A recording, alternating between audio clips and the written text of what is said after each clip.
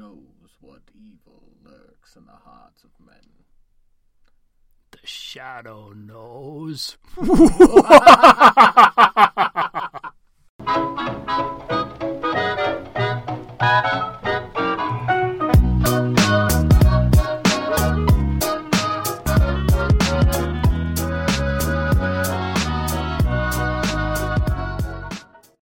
What is up, my nerds? Welcome inside Pop Culture with Fanboy and Know-It-All. I'm Jake. I'm Paul.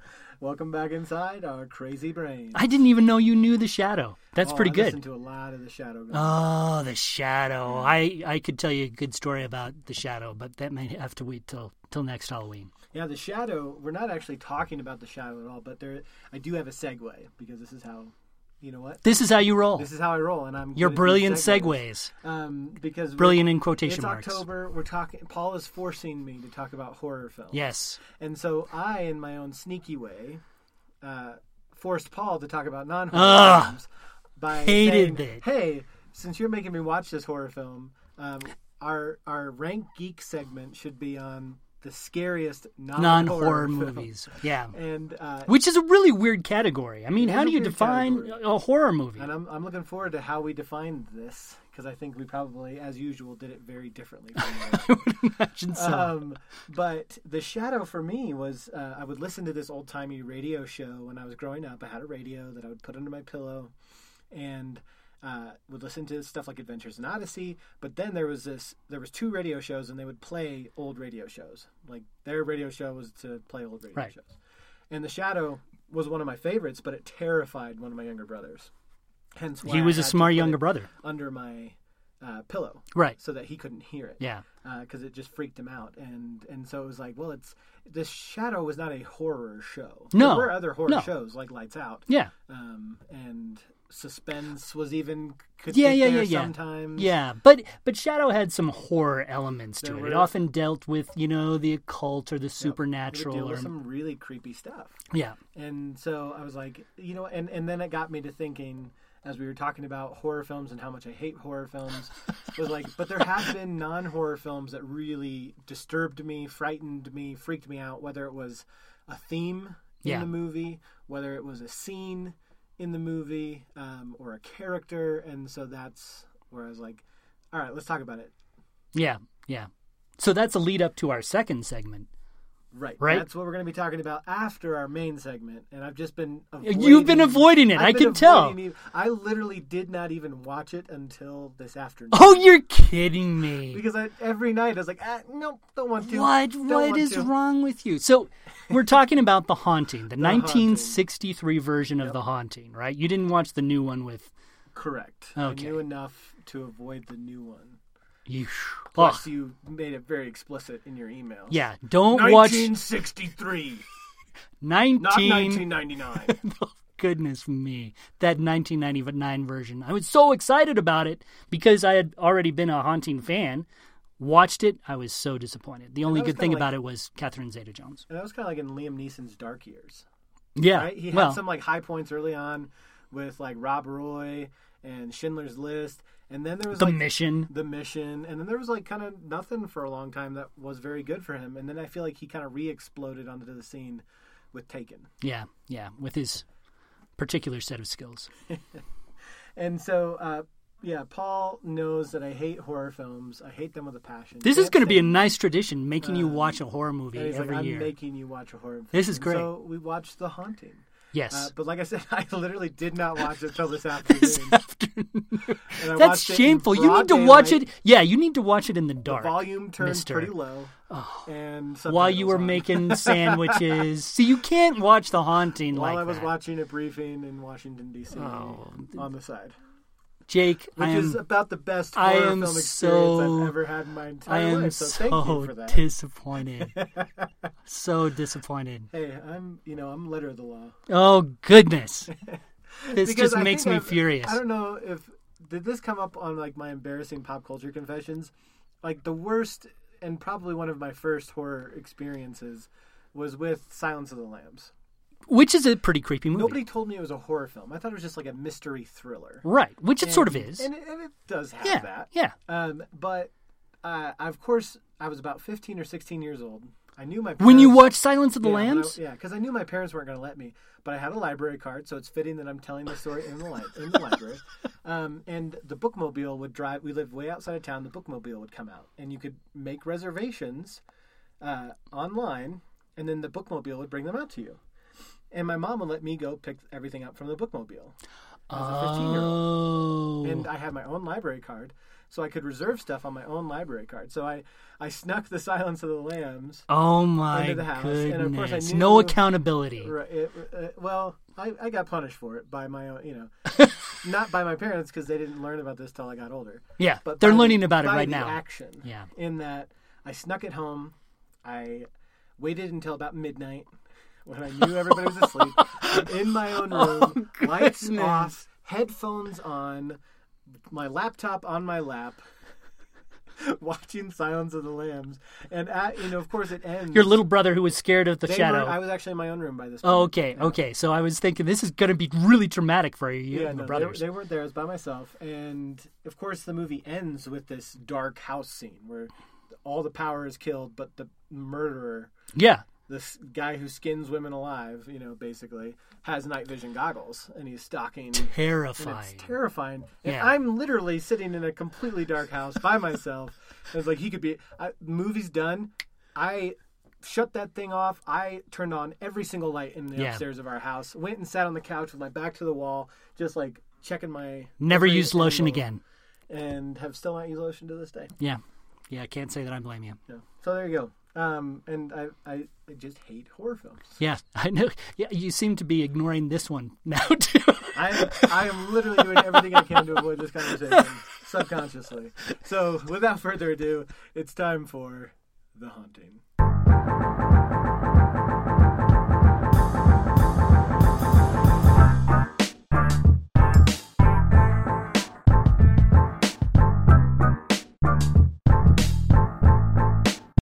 Jake, let me read you the opening lines from Shirley Jackson's classic 1959 novel, The Haunting. How about we don't? And let's do. Say we did. Let's do. No, this is great. No live organism can continue for long to exist sanely under conditions of absolute reality. Even larks and katydids are supposed by some to dream. Hill House, not sane, stood by itself against the hills, holding darkness within. It had stood so for 80 years and might stand for 80 more. Within, walls continued upright, bricks met neatly, floors were firm and doors were sensibly shut.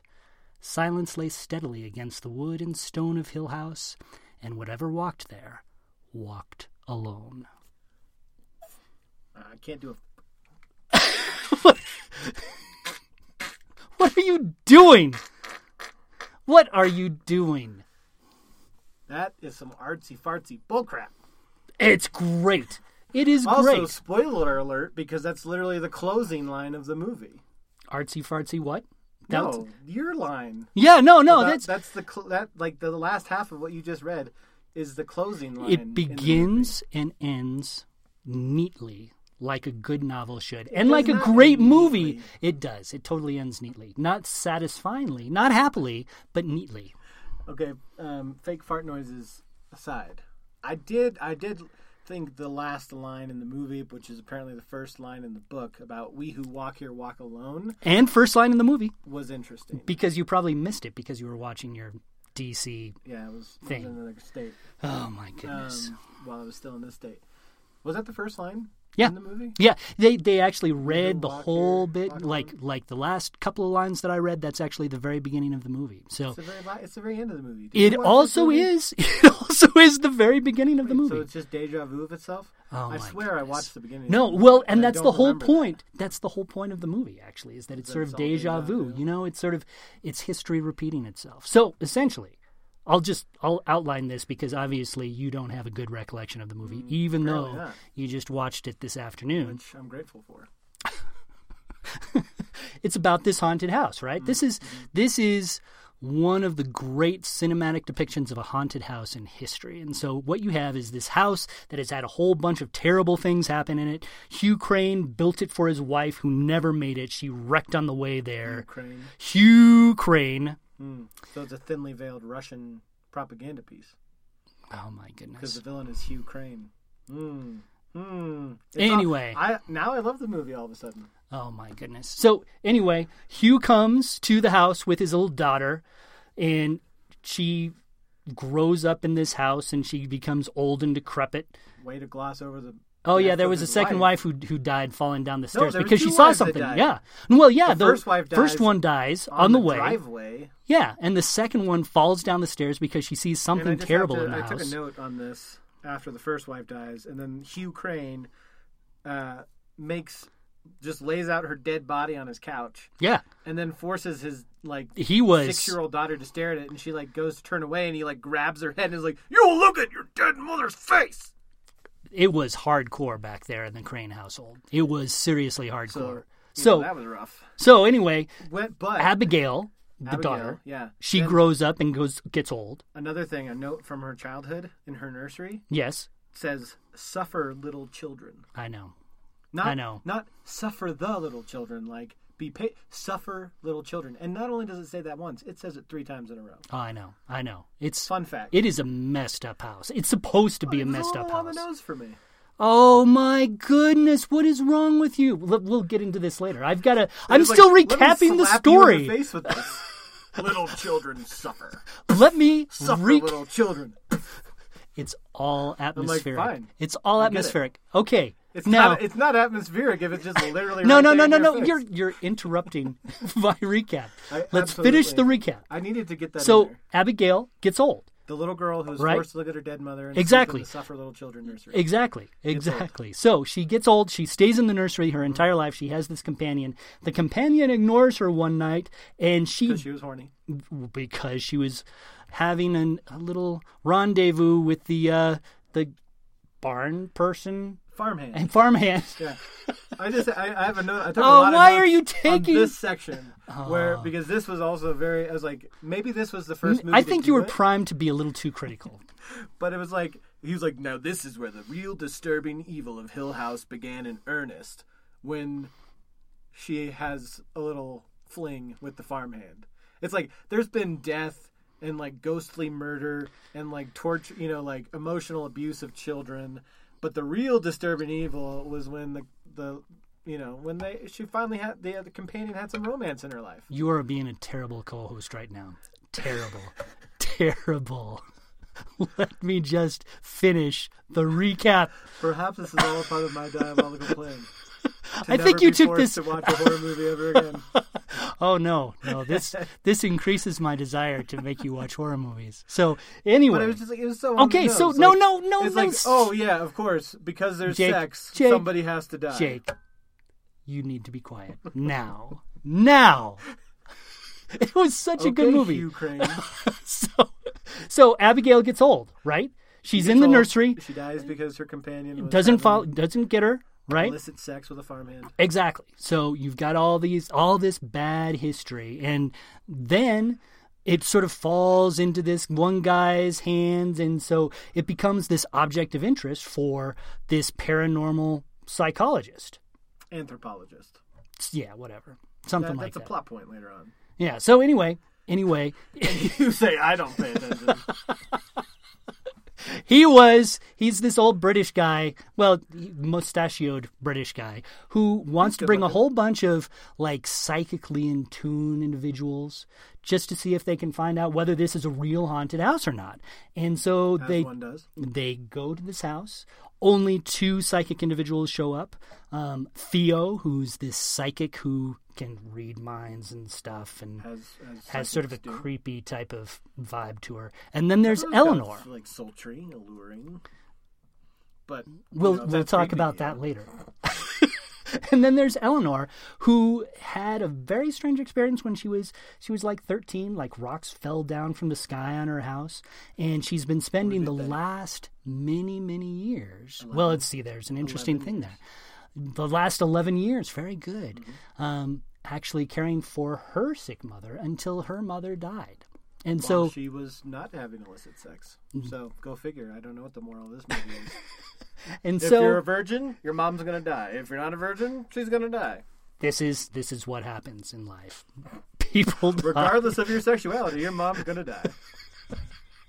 So that's what I got from. So here we go. All right, we're done. We're there.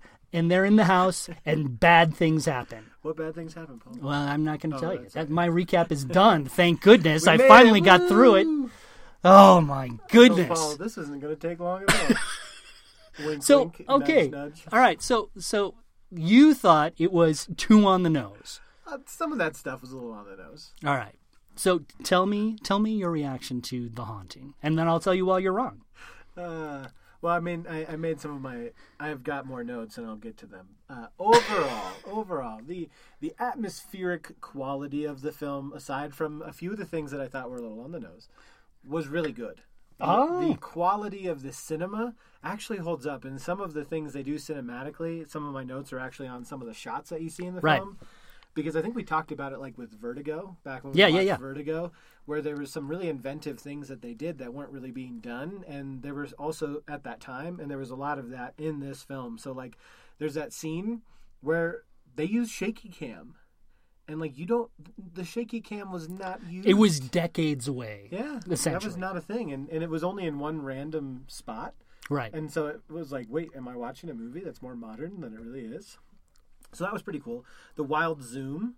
There was a scene where the protagonist or antagonist, depending on your read of this film, is looking up at this malevolent the tower. Yes. And then it shoots up. The camera pops quickly, quick smash cut to the tower's perspective down on her, and then there's this wild zoom down into her face, and it was fantastic. Like.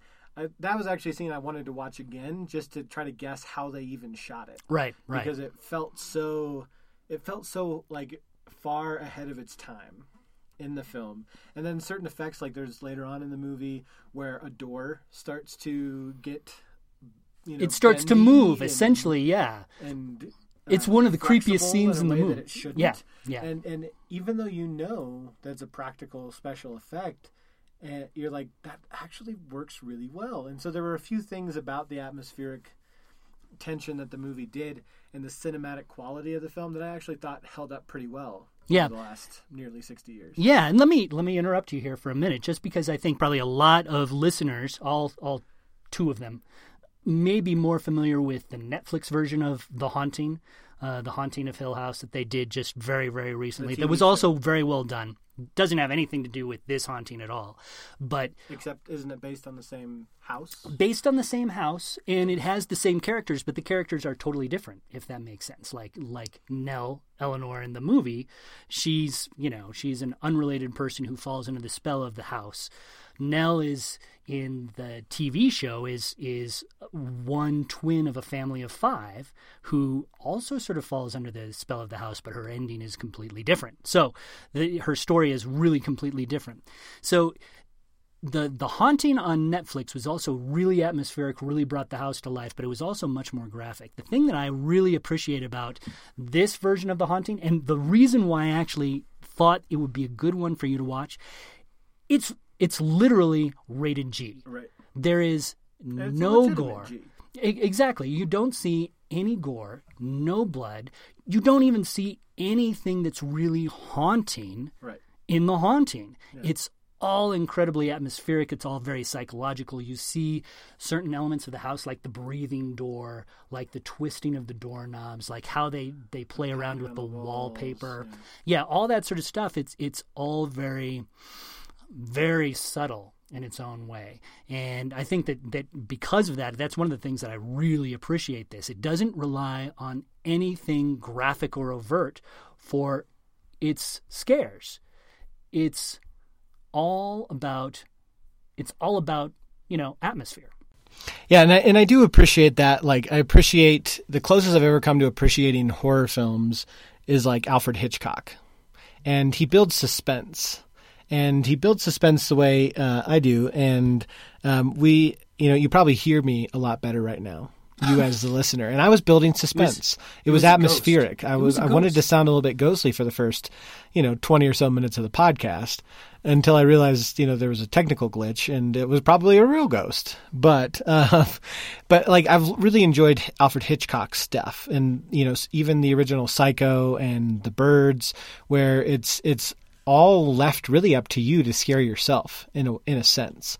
And there's a lot of that in this film. Yeah.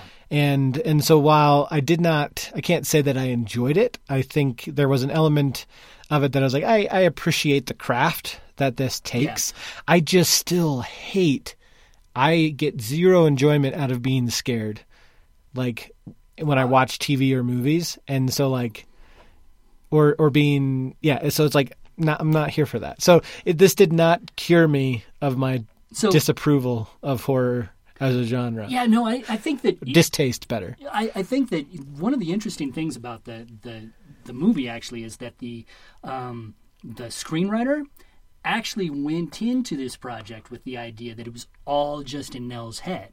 And that's one of the reasons why you never see anything, is because he sort of took it as sort of this more psychological, watching her descend into madness because of this house. Now, he talked with Shirley Jackson, and Shirley Jackson, the author of the book, said, no, this is really a haunted house. So it's because of that, there's an interesting blend where some viewers, I think it's completely a haunted house movie, but some viewers can see sort of the balance between, is it really a haunting, or is it really just a haunting of this woman's mind? And so because of that interesting little psychological twist, I find it kind of interesting too. And really, if there is one movie that can convince someone like you to really appreciate this sort of thing, it would be The Haunting, really. So were you scared? I think I would have been had I watched it at night. I think I would have been unsettled. Right. More so than scared. Yeah. And because it has a very unsettling quality to it. Right. All the different camera angles like you were talking about before. Right. The way it uses sound and things like that. Like, I think that's probably another thing that it does really well is using the sound editing to keep things feeling, sudden, feeling urgent and feeling slow and kind of ebbing and flowing throughout the film to kind of keep you like not really aware of when something's going to change and become loud or quiet. And so it catches you off guard at times, even when you watch it during the day, while distracted with your, chicken quesadilla that you made halfway through the movie, which is how I watched it. I think I for a little bit I was wondering if it was all in her head, but then it's by the end they make it very clear that it's not. Right. And so, but there's a bit of appreciation for the fact that it's able to play with both of those, even if it ends up making it pretty clear that it's not in her head, because you see other people clearly affected by, and saying it outright again. Right, exactly. A bit on the nose where they're like, no, the one not like the two non-believers are like, yep, this is for sure real. Like, this is a bad, no bad doubt. house. Yeah, no, it is, and I will agree with you, especially since it was made in 1963. There are elements that are really super subtle, and there are elements that feel a little bit cliched just because we live 50 years later, and so many of the things that movies like this sort of created, right? They've become sort of traditional elements of these sorts of stories. So because of that, there are going to be, and frankly, some of the writing can be just a little bit clunky. There are elements that just don't quite work. They feel kind of dated. But in terms of like the atmosphere and in terms of how it makes you feel, I think it holds up really well. There are other horror movies that I've watched from this time period don't hold up nearly as well. Yeah, and I think that bears out like even beyond us, where I did look at a bunch of reviews like on IMDb, and there were so many people that are like, oh my goodness, either I rediscovered this or I watched it for the first time and I'm a big horror fan and I've never been as creeped out as I was after watching The Haunting. Yeah. And it just left me so truly and horribly disturbed with my own existence. And and so I was like, well, I'm definitely watching this during the day. That's funny. But I also thought, like, I know I made jokes about the sex in it, but I did think that there was a bunch of it that felt like it was very much a movie about repression, right, and sexual repression, and how that played into the sanity, like in the writing, right, where sometimes it was not very subtle at all. I wrote down several lines, where it was like, the maid at the house kept reiterating, "No one can hear you in the night." in the dark. See, that's just in the night, mind. In the dark. And that's not but then it goes. But that was after they talked about like how the real disturbing evil of the house came to be because of illicit sex between the companion and the farmhand, and so like they mixed the sex and death like right away. Again. Tastefully, and that they don't show anything, but they make it very clear. And then and then you have Nell, the innocent, repressed character who's only been taking care of her mom, repressed, and start and you have the anthropologist saying to her, "Well, no, you should be innocent and receptive."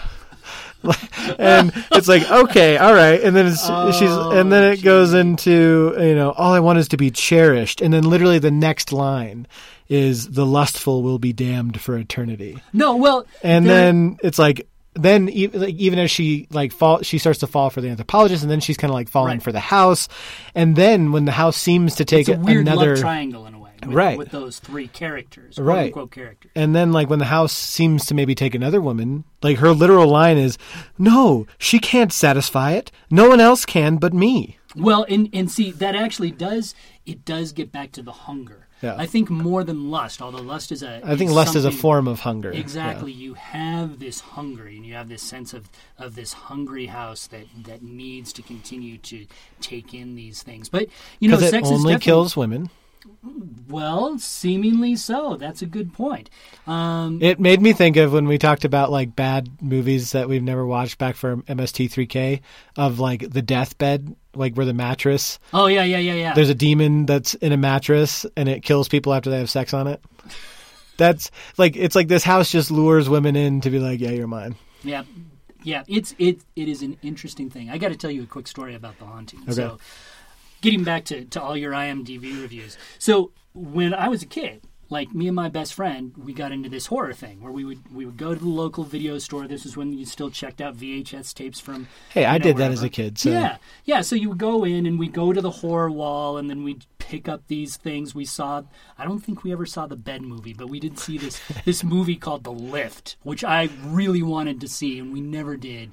But the tagline was, it's this killer elevator. There's an elevator. Yeah, there's a guy's head getting crushed in the door, all right.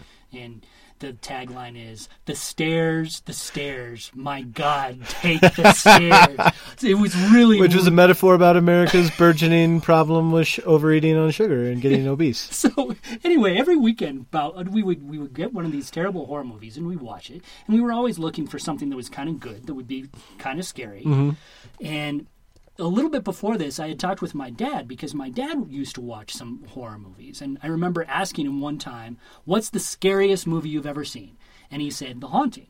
And this was years later. My friend and I saw The Haunting on the shelf, right? And we saw it was black and white. It looked sort of cheesy, and we thought, oh, this will be great. We can watch my dad's favorite horror movie and make fun of it. We were freaked. It's a really great movie because even though it is disturbing and unsettling, it's not the type of movie that when you drive home at night you're looking in the back seat for someone who's going to kill you. It has that good, creepy, eerie feel, but it doesn't necessarily last. Yeah, I've already forgotten.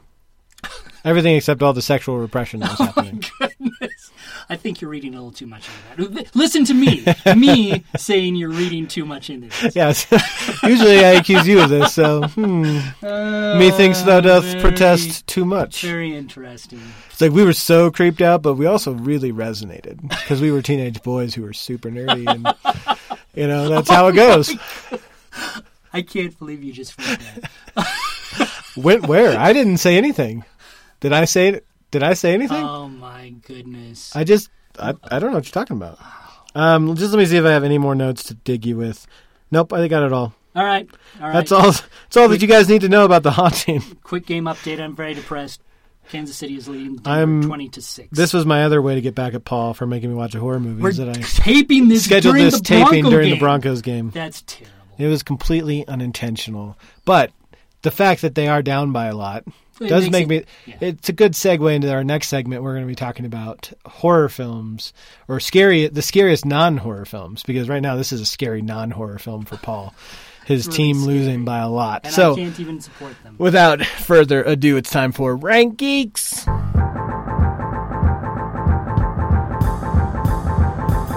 Oh, I forgot. I did forget one more line. So I'm just jumping right back in here before Rank Geeks because I forgot one more line that really lands the whole repression thing. This is why I've always been more afraid of being alone or being left out than of things that go bump in the night. Oh my Talk about repression. That is not she's like, I can't be alone. I would rather be bumping things. Well, but see that there's bumping uglies. Oh my goodness, I cannot. And there's all the ugly gargoyles that you see. So she's like, I'm not afraid of that. I'm afraid of being alone or left out of that. Which is a really profound note. Yeah, when you read it with all the rest of that stuff, you're like, absolutely, this is a profound you are and nuanced study of sexual repression. Let me just say that this completely went into a realm of smut that I'm not even sure. Smut? This is in the movie. It was. I'm analyzing the reading movie. all this into it. I am not. That was all explicit. They literally had No. See, the one place where it shouldn't have been G-rated is when they had like the demon sex hell book that they're reading out of. So I'm gonna. And it's like, here's all these demons tangled up with humans. I guess this is weird. Oh my goodness. So, this is absolutely. You know, it's funny that you're not actually mentioning the main sexual thing that was actually a part of the movie. How she wanted to get it on with. No. Which one are you talking about? Theo was a lesbian. Whoa. Yeah. No, that was. And they dealt with it the only way that they could in 1963 by not actually saying it, but by making her talk to her about his sister. These dirty things into things that weren't dirty at all.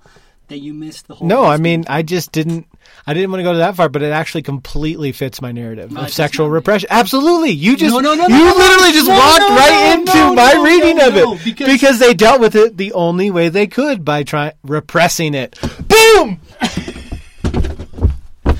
Jake is dancing around for no good reason because Paul just self-owned himself. No. What else is that? That's sexual repression. No, well, it was, but see that it doesn't reflect the rest of it. Yes, it does. I just laid out the case for the rest of it. Oh my goodness! No, there's. This has been so annoying.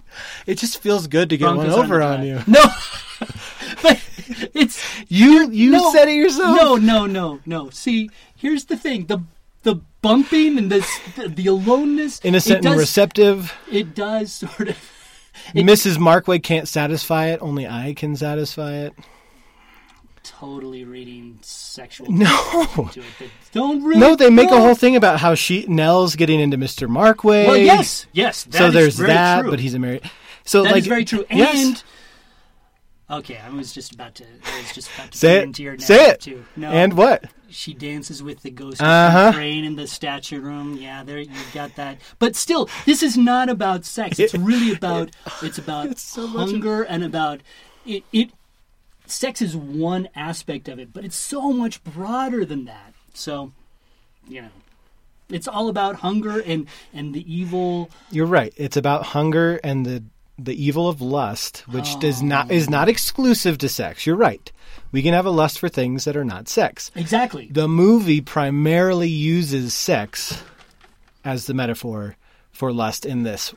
There are some other places, but she craves intimacy.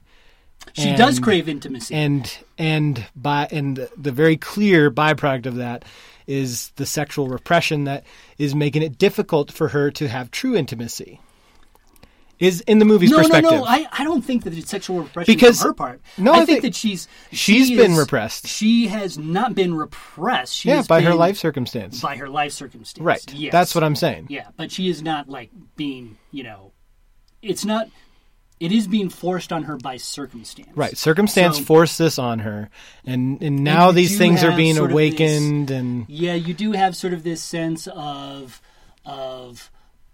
psychological weirdnesses sort of burgeoning in her middle age. Yeah, because she, as she doubts herself, she doesn't even know what to do with these things. And that's why you hear her arguing back and forth in her own head. Like, oh, I want this, but do I really want this? Is this, I can get out of this? Like, no. And like, Jake, I hate this. I hate this because all of a sudden that sort of that sort of tension with Nell in the house, all of a sudden, it sort of fits your terrible narrative. I get it. We should just go on. Yeah, sorry, Paul. But happy birthday to me! It feels good being 30. I just unlocked a whole new level of baller. Now it's time to go back to Rank Geeks.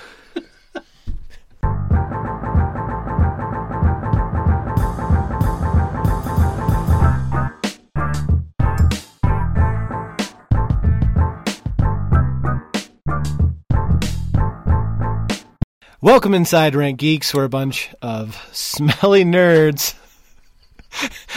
Well, one smelly nerd and one guy freaking out over the Broncos losing to the Chiefs. What is going on with this? They were driving and now they've stopped and Kansas City is driving again. Joe Flacco.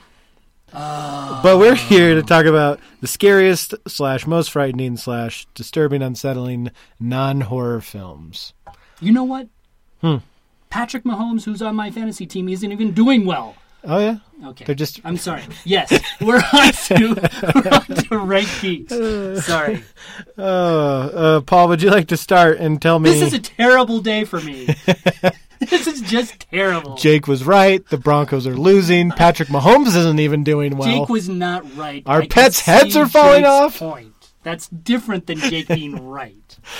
Okay. Do you Paul, want me to begin? Why don't you go ahead and give us number 5 on your list of the scariest non-horror films? Yeah, non-horror. So they're not movies. they're not your traditional horror film, but they were what were they for you? You describe like how you made your list. All right. So I stayed away from anything that could even be considered a horror movie, really. So like there's been debate whether Alien is a sci-fi movie, is it a horror movie. It has enough horror elements where I ignored movies like Alien or anything that sort of straddles that fence for me. So it was really just all about pure non-horror things. And to be honest with you, I am making up this list as we go. There's a couple of things that I'm going to decide what I want to do with them as we go. So, and I'm also sort of doing it slightly by chronological order because it's sort of the way I was thinking about it at the time. Okay. And so I'm going to start with the very first movie that I ever saw as a child in the theater. All right. Snow White. Snow White. Snow White. That's a solid pick here. Creeped me out. That scene where the queen turns into the witch, where her hands get all gnarled and the hair's flying out, and the whole dungeon thing, and the crow and the skull. Man, that was creepy. That set for me the template of what creepy horror should be, even though it was in a Disney cartoon. You know, I have never liked Snow White as an overall movie. I like The Seven Dwarfs fine, but Snow White itself, like especially when you go back and read some of the original stuff that it was based on, some of those original fairy tales. Snow White, Rose Red. Oh my word, there is some garbage stuff, like really horrific horror elements stuff. Yeah, and like pedophilia and oh my word. Yeah, those fairy tales, they were some of them dark. are like straight up horror. Oh yeah, no doubt. I mean, you think about Hansel and Gretel making that into a movie today. Yeah. Whew. Well, you're kind of a fan of that, as we found out on Twitter the other day. Paul and I had a Twitter exchange where he was getting into the dark Hansel and Gretel stuff. You guys will have to go find it. Oh yeah, that's right. You started it, man. Yeah. For me, I went similar in that I wanted to try to avoid movies that were traditionally considered horror or horror-like. And so number 5 on my list was from 1971, directed by Mel Stewart. 1971 Mel Stewart. Yep. And it's Willy Wonka and the Chocolate Factory. Oh, that's a great pick. That's really good. It's like, it's this terrific family story of a candy factory freaking nightmare. Yeah, well, for one with these scene, slave Oompa Loompas. Oh, so you overall there's I didn't find the whole thing scary. Okay. No, there's elements, but it's like it was disturbing to me. Yeah. Like even before the one scene, which was truly horrifying. Yeah, the boat scene. The boat scene where it's like you have check it out on YouTube. Stock footage of slugs crawling over dead bodies, chicken being beheaded in the background. Like what? Yeah. And No, it was super creepy. But overall, the movie itself disturbed me. Sort of the cavalier attitude as each of the kids and their families got eliminated, like drowned in chocolate and, It was definitely a morality sucked play, up in tubes. And it's a very, It actually had some of that fairy tale element where if you do something wrong, if you walk in the woods at night, you're going to die. Right. If you drink from this chocolate creek, you're going to die. Or Right. at least get sucked up and be made into cookies or something. Right. Its worldview is like very much in line with like sinners in the hands of an angry God, where it's like this guy, one person's telling you this guy should be cheery and happy and he makes candy, but then it's like you do one thing wrong and you're dead. You're going to be murdered by candy. Or Oompa Loompas. And it's like, what? This is terrifying. Who says, this is insane. Yeah. And so, anyways. And a lot of people say that boat ride might be the one of the creepiest scenes in movies, actually. Yeah, So. it's pretty messed up. So, there you go. Number 5 for me, Willy Wonka and the Chocolate Factory. All right, number 4 for me. This will also come as no surprise. The Wizard of Oz. Wizard of Oz. The Wizard of Oz. This one, same brother that was terrified by the shadow, terrified of the Wizard of Oz. Yeah. You shouldn't make him watch The He Haunting. hated those flying monkeys. Your whole dialogue has ruined The Haunting for so many people. It makes me so sad. It's such a good movie. So anyway, Wizard of Oz, the flying monkeys, yes. The Wicked Witch, even when she goes and she drowns in the water, she vanishes in the water. That was really creepy for me as a kid. But definitely the flying monkeys. Even today, when I watch it, there's something really bothersome about those flying monkeys. Creepy. What is it about certain animals presented in certain ways that makes them so bothersome? Like I saw a whole bunch of creepy pictures with people with rabbit heads, and they were really disturbing. I don't know what rabbits you wouldn't think would be very disturbing. It's like when you take something out of its normal context and you move it into another context, like there's certain things that just have that I don't know what it is, but it messes with our expectations in a really weird way. Yeah. There's actually, I think there's a Cracked article somewhere about how Dorothy is actually the villain in The Wizard of Oz. Yeah. So that's probably worth a look up. Probably not suitable for work, but actually Paul reads Cracked at work. That's a fun fact about Paul. Goodness, that's not true. It's 100% true. There's so many times I would look over his cube over the last 5 years, and he was reading Cracked. All right, number 4 for me. This will be our last podcast. Our last one. That was I violated. That was the line right there. Talking about The Haunting in a sexual sense, and talking about Cracked and lying about it. Okay. All right, number 4 for me. 2004, directed by Sam Raimi. Spider-Man 2. Spider-Man 2. Yeah, and this is specifically for one Doc scene. Ock? The scene where Doc Ock becomes Doc Ock and awakens in the hospital. That is straight up horror. I remember watching this in theaters. I enjoyed the first Spider-Man as a young teenager. Now Spider-Man 2 is out. I'm going with my buddies for a romping, rollicking action adventure flick. And it was so terrifying, that scene in the hospital where he murders everybody that just added these arms to him. Yeah. It was freaky. Go back and watch that. It is a legitimate horror scene in the middle of a Spider-Man movie. And it's terrifying. Terrible. I feel bad for you. Yeah. But not really, because You don't at all, because I ruined everything for you, yeah. Yeah. All right, number 3. Number 3 for me. 127 hours. Ah, interesting. Oh, my Just gruesome, goodness. right? I never watched it. Here's the thing. I think that, and it's not a movie that you necessarily want to watch, but I think that we sort of get out of the creepy bogeyman type of thing here, and we just get into something that really bothers you. And 127 Hours is essentially the story of this guy. It's a real story of this guy who got trapped in a really deserted Utah or Arizona canyon. Hardly anyone ever came by. A rock falls on his arm, and he's stuck there because the rock has crushed his arm. He can't get loose. The rock weighs something like 2 tons, and eventually he has to cut off his arm to escape.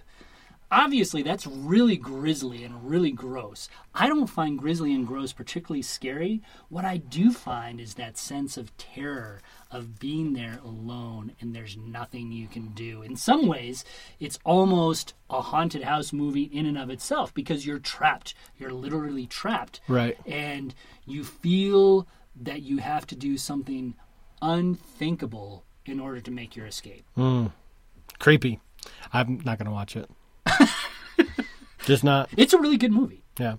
It doesn't take 127 hours to watch, by the way. Not doing it. You can watch it during the daylight when you're watching other things and making yourself sandwiches. Yeah. Unlike The Haunting. No. All right, number 3 for me. Number 3 for me, Paul. I was just looking up. I was doing some research as Paul was talking. Number 3 for me, though, is from 1995. Directed by John Lasseter. Toy Story. Dude, Toy Story. Legitimately creepy. Sid and his creepy toys, especially when they turn on him. Yeah. In particular, and they start emerging like up out of the ground. Oh yeah. Yeah. And you're like, oh, they're gonna straight up mangle this child. And it's like, Sid was creepy to think that like that was a creepy thing to see, like a child that could be this evil. Right. That disturbed me as a child. But then to see these toys turn on their creator, and to hear his blood curdling scream, that was unsettling. I loved the movie. But that was unsettling stuff for kids' movie. Yeah, no, and has made me hesitant to show my own children. Well, and you probably don't mangle your toys as much anymore. No. You know, I think that some of those toys were super creepy. Like the one that I still remember, just for you mentioning that, is the little spider critter with the doll's head. The doll's head. Oh, my gosh. Ooh, you know, on the same sort of lines, Toy Story 4. It has some creepy toys in it. I still haven't seen that one. Oh, you got to see it. That might make your list next time because you don't like actual horror movies. But yeah, you've got these horrible ventriloquists who haunt the screen quite a bit. It's actually pretty terrifying. All right, well, I'm going to watch that with my kids on Halloween and freak them out. It's happening. All right, number 2. Number 2, Paul. The Dark Knight. The Dark Knight. My dad is going to love this pick by you. He couldn't even finish the movie. It messed him up so bad. Yeah, no, we've talked so much about The Dark Knight and Heath Ledger's portrayal of the Joker, even last episode, so I won't go into too much detail. But when you have that scene where you've got the pencil disappearing into the guy's forehead, man. You've got the threat that is always ever present that he's just going to slice somebody's face open. And one of the things that I think really makes this work is the score. Yeah, Hans Zimmer. Is that his name? Hans Zimmer. So good. He is mesmerizing that score because it's so tense, especially in the interaction between Batman and the Joker, where you have this dissonance in the score that really emphasizes the chaos, the sense that everything is going to fall apart. If it hadn't been for that score of Hans Zimmer, I don't think it would have made it nearly as far up on my list, if it made my list at all. No, I mean scores can be often underrated in that regard. Like because we just get mesmerized by the actors or the dialogue or the just the creepiness of whatever that is. But scores are so important in that regard. We joked about it, I think back when we watched Nosferatu. Yeah. Last year, where it's like sometimes you have these really tense scenes that cinematically and like from the lighting and the acting could have been really creepy, but then you have this like and you're just like, nope, not there, or like even watching The Haunting in broad daylight, with some other things going on in the background, like that does have a serious effect on like how things feel. And Hans Zimmer's score. Yeah, no, here's the interesting thing about horror, really. In terms of making scares, it's a lot like comedy because it has to land right. You can have all the elements, and if they just don't land right, then it doesn't work. And it's so easy to take the scariest things and turn it into a comedy. That's why I think so many of the MST3K movies are, horror movies that didn't work. The line between something that works and something that doesn't is just so fine. So you need to have all those elements working together. Yep. All right, number 2 for me. It's from 1934, directed by Gus Mines and Charlie Rogers. And it goes by many titles. One is March of the Wooden Soldiers. The other one, Babes in Toyland. This is a Laurel and Hardy film. What is up with this? Laurel and Hardy film. But, okay, so the villain in this movie ends up setting his bogeyman from Bogeyland, very on the nose. But it's like the Flying Monkeys, where you're like, what? These things are truly disturbing. And they descend in a very creepy way on Toyland, which is a very happy place. And it's been like lighthearted and comedy, and there's the, star-crossed the lovers who you're like, oh, I want them Mickey to Rooney, be happy. Garland, right? Is that them? I think this was before their time. Charlotte Henry and Felix Knight. Oh, yeah, in 1934. Yeah, 34. Yeah. So Charlotte Henry, and you're like, I want them to be together, and Laurel and Hardy are so funny. And then these bogeymen, and they're like, they are super duper creepy, and they haunted me for a little bit as a kid because, an adult showed this to a kid like, oh, it's Babes in Toyland. It's Right, March of the Wooden Soldiers. Exactly. I was terrified. It's amazing how little kids process things so much differently. It's kids are just struck by different things, than adults would think they would be. And they can feel very, very unsettled by things that you wouldn't think a second thought of, know? All right. Number one, Paul. for me. Scariest non-horror film. The Walk. The Walk. 2015. So. Is this the one where you no, go ahead. Yeah, so it's actually, it's about a true story of a guy in the 1970s who strings a line across the World Trade Center and walks across it. He's a tightrope walker. Yeah. The thing about this movie is, I don't have a phobia of heights, but I am a little bit freaked out by them. And just to give you some not insight, superstitious. I'm just a little stitious. That's exactly right when it comes to this. I think that heights are kind of cool, except when it gets to a certain point. And this was way beyond the certain point for me. Yeah. When I go watch a movie like a horror movie that unsettles me, one of the tricks that I do as a reviewer is so I can still look at the screen and notice if there's anything horrible going on that I need to make note of. Right. But I don't want to be totally exposed to it. I look in the corner of the movie screen, and I found myself doing that almost throughout the last half of this movie. I kid you not. I was looking at the corner of the screen during this really well done but slow drama. Yeah, it was incredibly bothersome to me just to watch him walk on that line, 1,000 feet up in the air. Sometimes he's walking through these clouds and you just think, even just thinking about it freaks me out. It's funny because I didn't put a lot of time into thinking of what would be on your list, but I actually do have a memory of reading your review of The Walk and being like, he was really scared. He was legitimately scared. Yeah, it really bothered me. I had the same feeling actually. There was a great documentary last year called, and it won the Academy Award actually, called Free Solo. Yeah, my wife loves that one. Yeah, well, it's about the scaling of El Capitan without any ropes, all this kind of stuff. That movie bothered me to no end because he's climbing up this sheer face without a rope. And you see these scenes of other rock climbers who slip and fall. Right. I mean, they have parachutes. You don't see anybody actually die in the movie, but it's terrifying. It is terrifying. Yeah. Oh, man. Well, number one for me is going to end us on a depressing note. So you're welcome. Number one for me was from 2003, directed by Gus Van Sant. And it is called Elephant. Oh. Did you ever have to see Elephant? No. Have you heard about Elephant? Yes. Wow. One of truly the most disturbed times I've felt the most disturbed watching and after being done with a movie. Yeah. Because it is shot in this, it's not a documentary, but it's this, hyper realistic. It doesn't feel like they're acting. It feels like you're getting a day in the life of these high school kids, and they feel super real, because they feel awkward, and they're going through stuff, and I think one of them, is embarrassed because she's, getting her period and she's by herself, and these other ones are bratty and catty and cliquish, but all the while you see this misunderstood guy and his buddy, and they're plotting and about to execute, and they do by the end of the film, a shooting at their school. Yeah. And it is so skillfully executed in that it feels so realistic and disturbing and disquieting.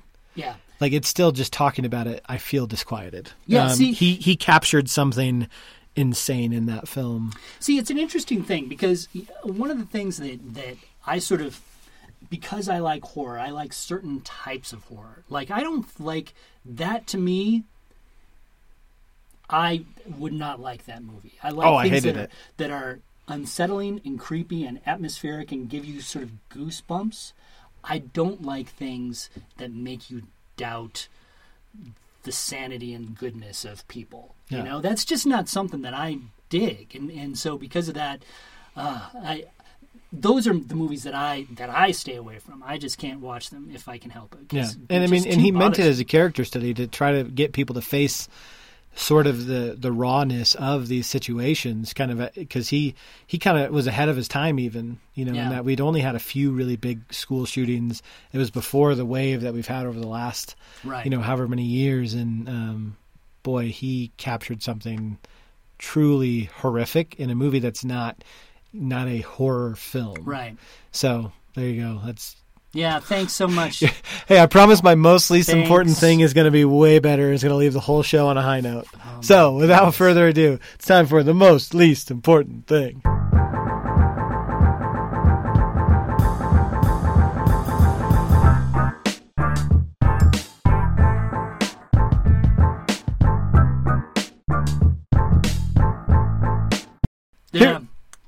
Here we are, still rattled from Rank Geeks, but it's time for the most least important thing, the way we love to wrap up every single show, making mountains out of molehills, though that's kind of what we do in every segment of our show. This is just a random element to it. So, Paul, what did you bring today for the most least important thing? I've got a great one. I'm excited for it. So, it's totally unrelated to anything we've been talking about. Perfect. But there's a pair of sneakers now that you can buy. Mm-hmm. They're from this streetwear brand, MSCHF.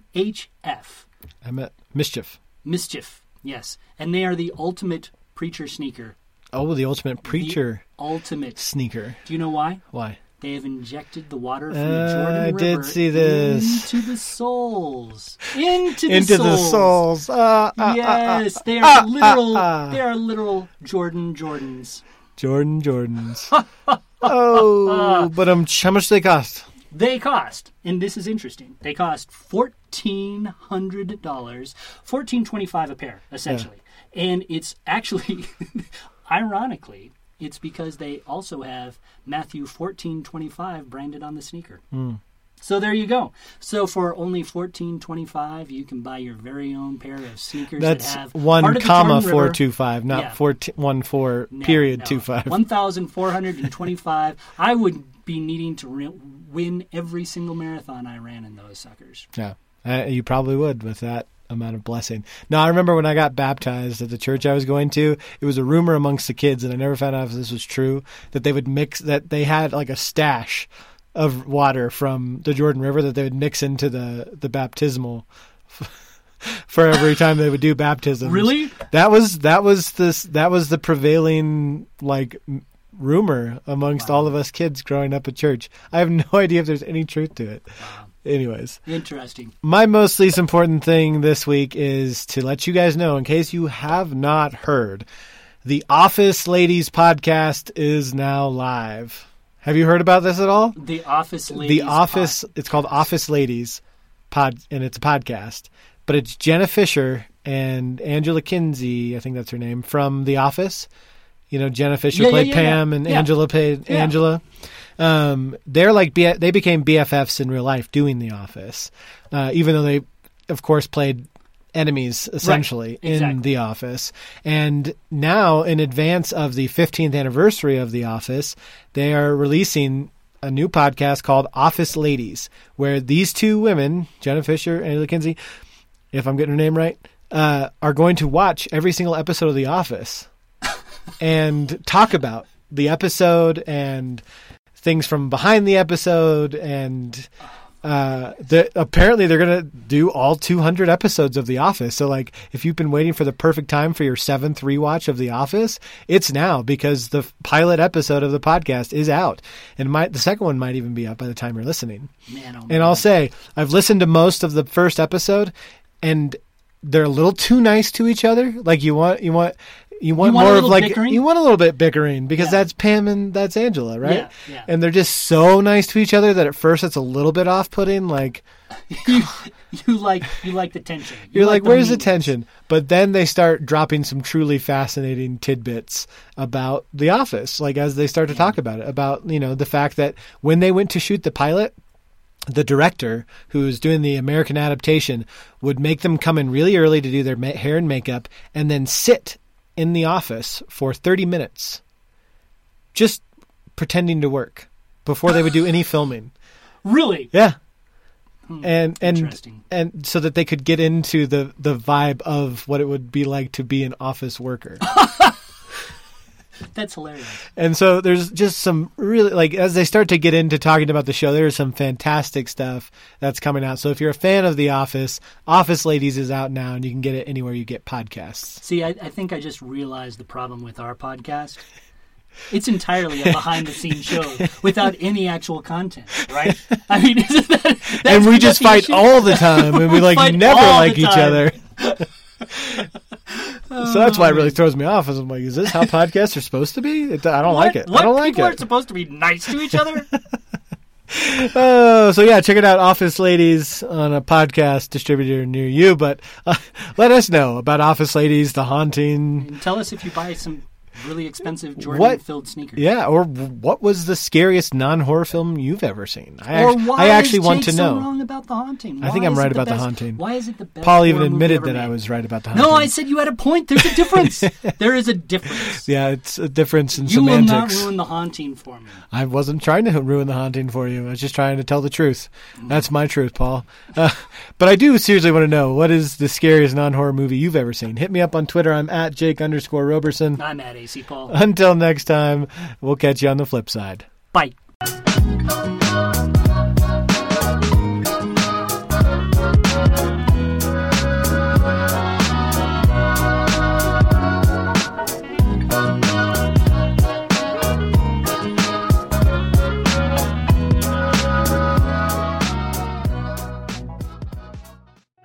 We got to haul out of here before they close the library.